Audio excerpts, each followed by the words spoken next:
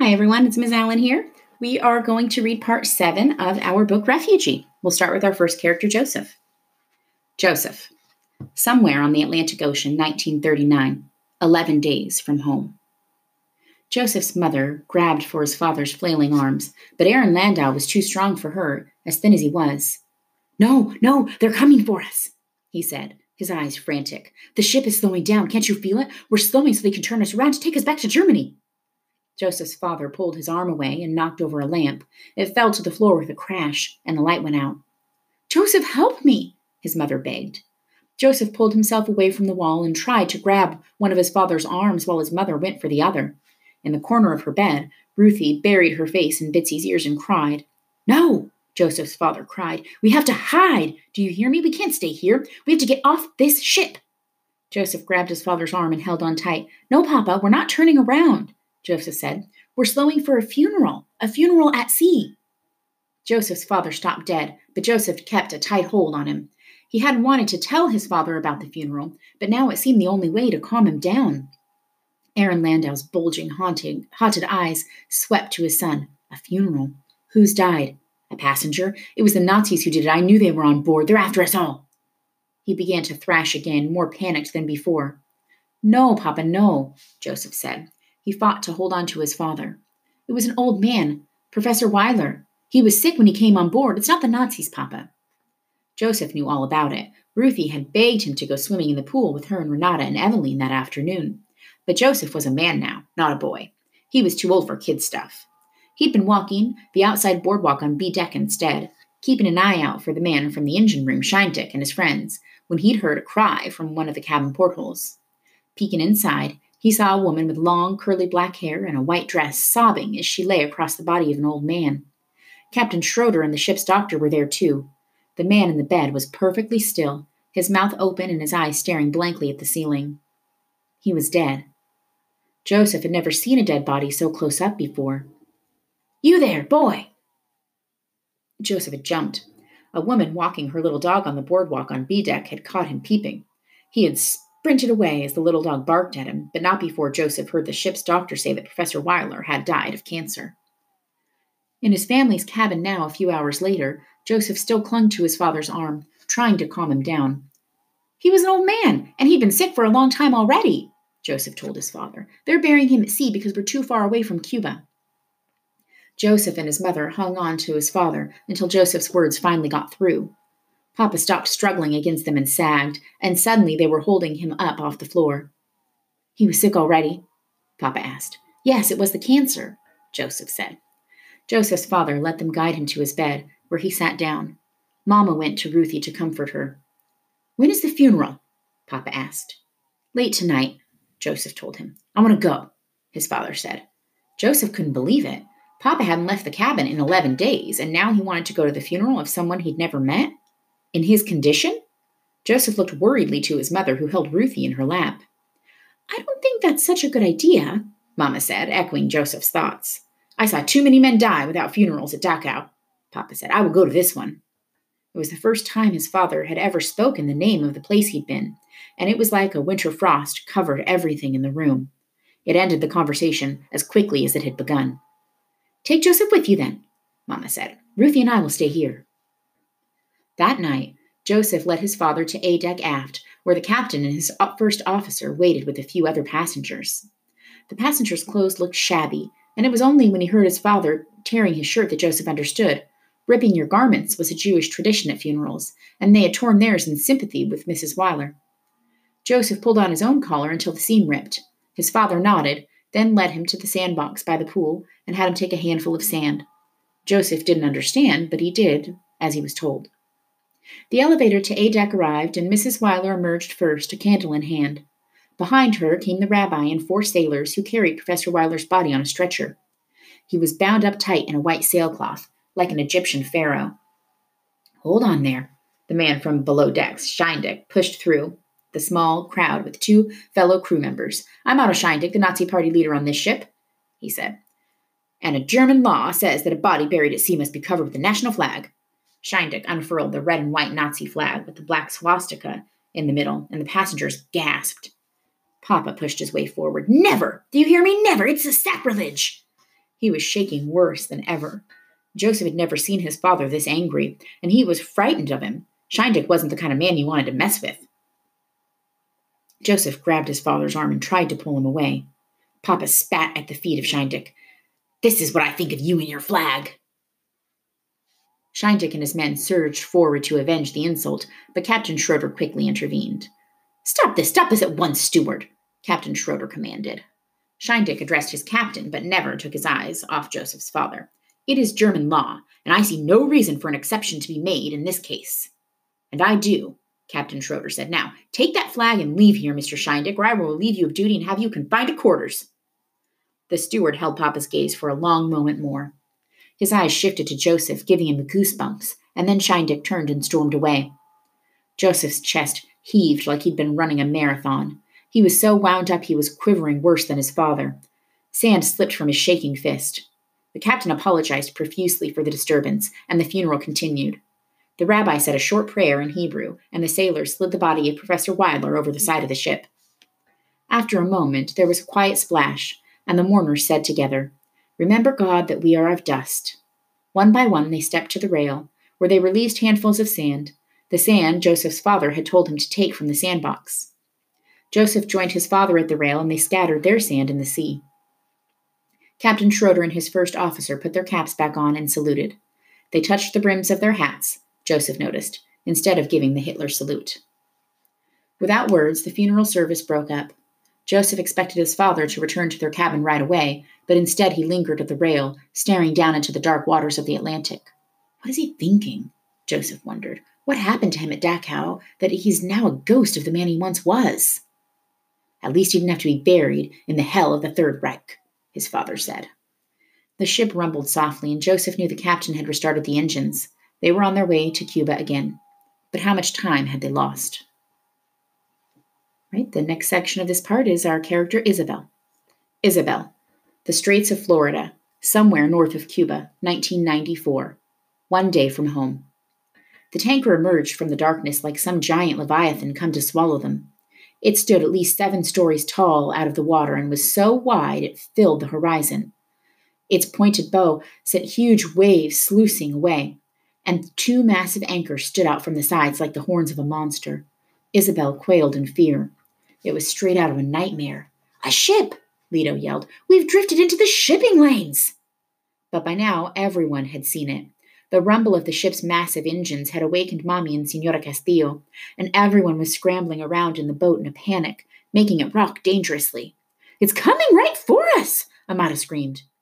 Isabel climbed over Ivan, trying to get as far away from the tanker as she could. She slipped and fell with a splash into the bottom of the boat. "Everybody settle down," Senor Castillo cried, but no one was listening. "We have to get the engine started," Puppy cried. He yanked frantically on the starter chain, barely giving the engine time to cough and die before he yanked on it again. "Don't! You'll flood it and it'll never start," Luis said, trying to wrestle the chain from him. "Where are the matches?" Leto cried. "We have to start a fire. They can't see us in the dark." "Here," said Ivan. He lifted a matchbox from the styrofoam carton that held the few emergency supplies they'd brought. "No!" Poppy yelled. He lunged for Ivan's outstretched hand, and together they fell against the side of the boat, tipping it. Isabel's mother fell into the pool of water on the bottom and slid into the side of the boat with a thump. Isabel crawled to help her. Leto grabbed Poppy by the shirt. "What are you doing?" he demanded. Poppy held the matchbox out of Leto's reach. "We don't want to be seen, you old fool," he yelled over the growing thunder of the tanker. "If they see us, they'll have to rescue us. It's maritime law, and if they rescue us, they'll send us back to Cuba." "Would you rather they send us to the ocean floor?" Leto yelled. Isabel couldn't help looking up as she pulled her mother out of the water. "It's getting closer," Isabel cried. The tanker was still hundreds of meters away, but it was so huge it felt like it was on top of them. They were never getting out of its way. Isabel's heart thumped so hard she thought it was going to burst right out of her chest. "If we don't want them to know we're here, maybe we shouldn't start the engine," Amata yelled. "They'll never hear us no matter what we do," Senor Castillo said. The tanker was so loud now it sounded like a jet engine. He and Luis flipped a switch on their own engine and yanked the starter chain again. A puff of gray smoke poofed out from the engine, but it didn't catch. The tanker loomed larger, closer. Isabel cringed. It was going to hit them. Luis yanked on the chain.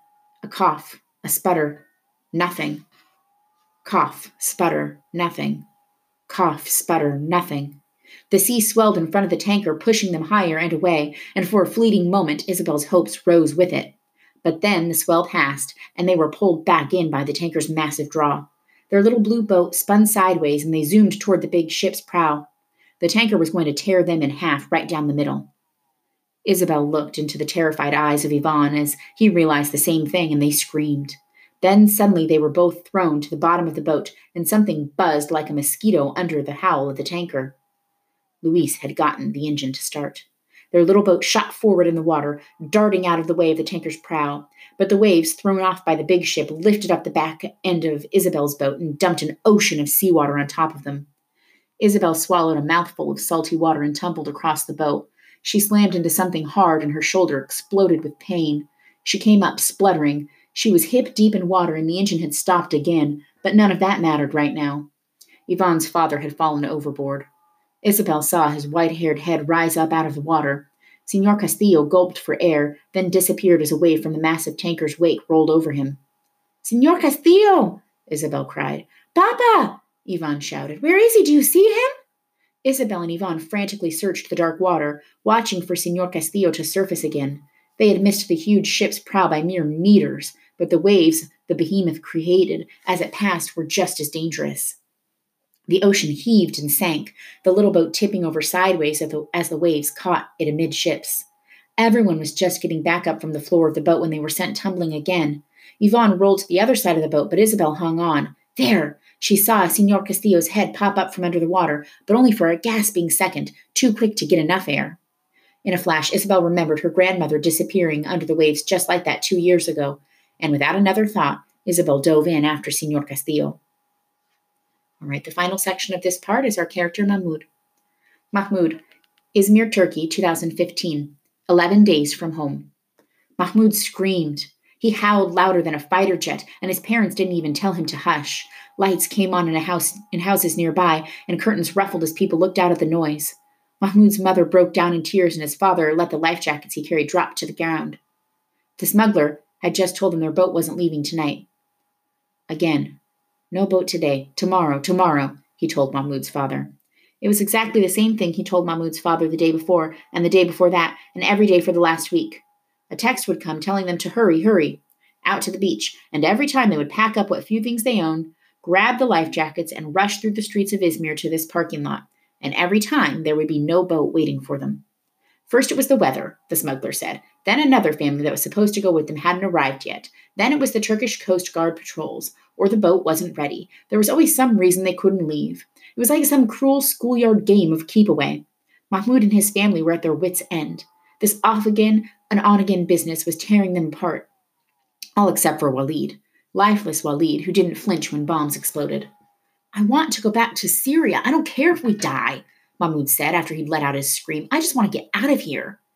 Even as he said it, he heard the whine in his voice, the pathetic, toddler-like frustration. Part of him was embarrassed. He was older than that, more mature. He was almost a man. But another part of him just wanted to stomp his feet and pitch a fit, and that part of him was getting harder and harder to keep quiet. Little Hana started crying too, and Mahmoud's mother tried to calm them both by pulling Mahmoud into a hug. "Look at it this way," Dad said. "Now we have more time to practice our Turkish." No one laughed. "Let's get back to the mall before someone takes our place," Mom said wearily. Mahmoud carried the life jacket so his father could carry Walid, who quickly fell asleep on his father's shoulder. His mother carried Hana. Even though Mahmoud hated the desperate feeling of defeat in going back to the mall, at least it meant not sleeping outside in the park. But this time someone was waiting for them at the mall entrance. There were 2 of them, both Turkish men, in matching blue tracksuits. One of them was muscular, with curly black hair, a thin beard, and a thick gold chain necklace. The other was overweight and wore mirrored sunglasses, even though it was night. He was the one with the pistol stuck in the waist of his pants. "You want inside, you gotta pay rent," the burly man told them. "Since when?" Mahmoud's father said. "Since now," the man said. "We own this building, and we're tired of you Syrians freeloading." More bullies, thought Mahmoud, just like in Syria. Mahmoud's legs went numb, and he thought he might fall over. He couldn't bear the thought of walking any farther, looking for a place to live again. "How much?" Mahmoud's father asked wearily. £5,000 a night. the muscular man said. Dad sighed and started to put Walid down so he could pay the man. Each, the man said.